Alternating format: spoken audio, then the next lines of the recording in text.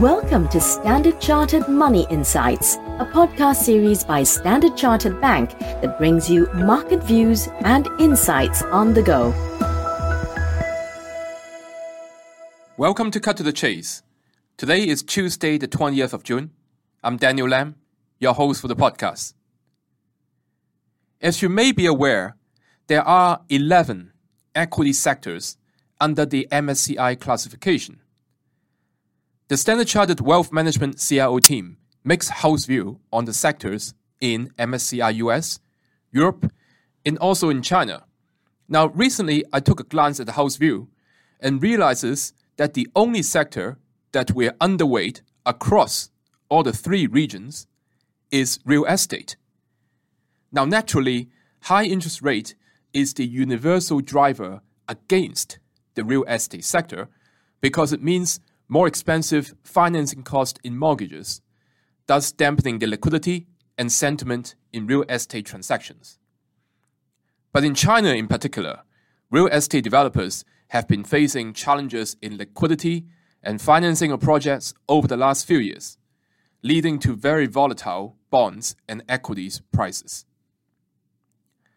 Our colleagues in Global Research publishes their proprietary China Developers Sentiment Index, abbreviated to CDSI, which is a survey of 40 mainland China developers. Now, a 50 reading is a neutral mark, and there are three observations here. Number one, the index fell further to 38.2 for the second half of 2023 versus 40.6 in the first half. Secondly, 40% of the developers expect slower home construction over the next 6 months, which is up from 25% in the last survey in November 2022. And thirdly, by city, the survey shows that developers' sentiment in Tier 1 cities fell the most, to 42.5 for the second half of the year versus 52.5 in the first half of the year. Now, it is true that policy easing has lowered the developers' borrowing costs further. The average interest rate developers pay for bank loans, non-bank loans, and bond financing declined by roughly 60 to 70 bips over the last 6 months. However, there are still challenges ahead. For example, 70% of the developers expect some defaults in the industry on bank loans over the next 6 months, versus 58% in November.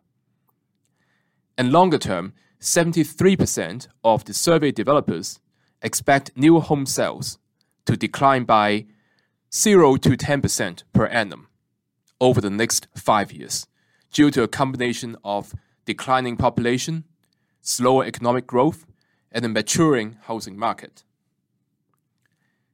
So from an equities perspective, we believe in sectors in China that are benefiting from smaller items consumption, such as consumer discretionary and communication services. Those are the two sectors in China that we're overweight upon.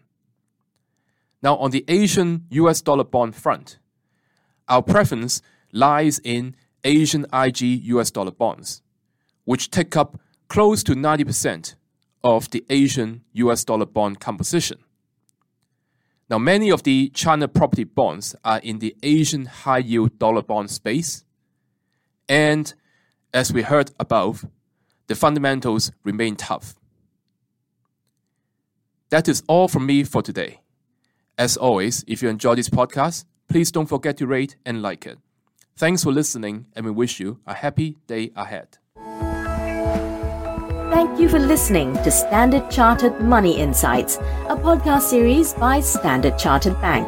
For more details on the latest market insights, subscribe to Standard Chartered Money Insights.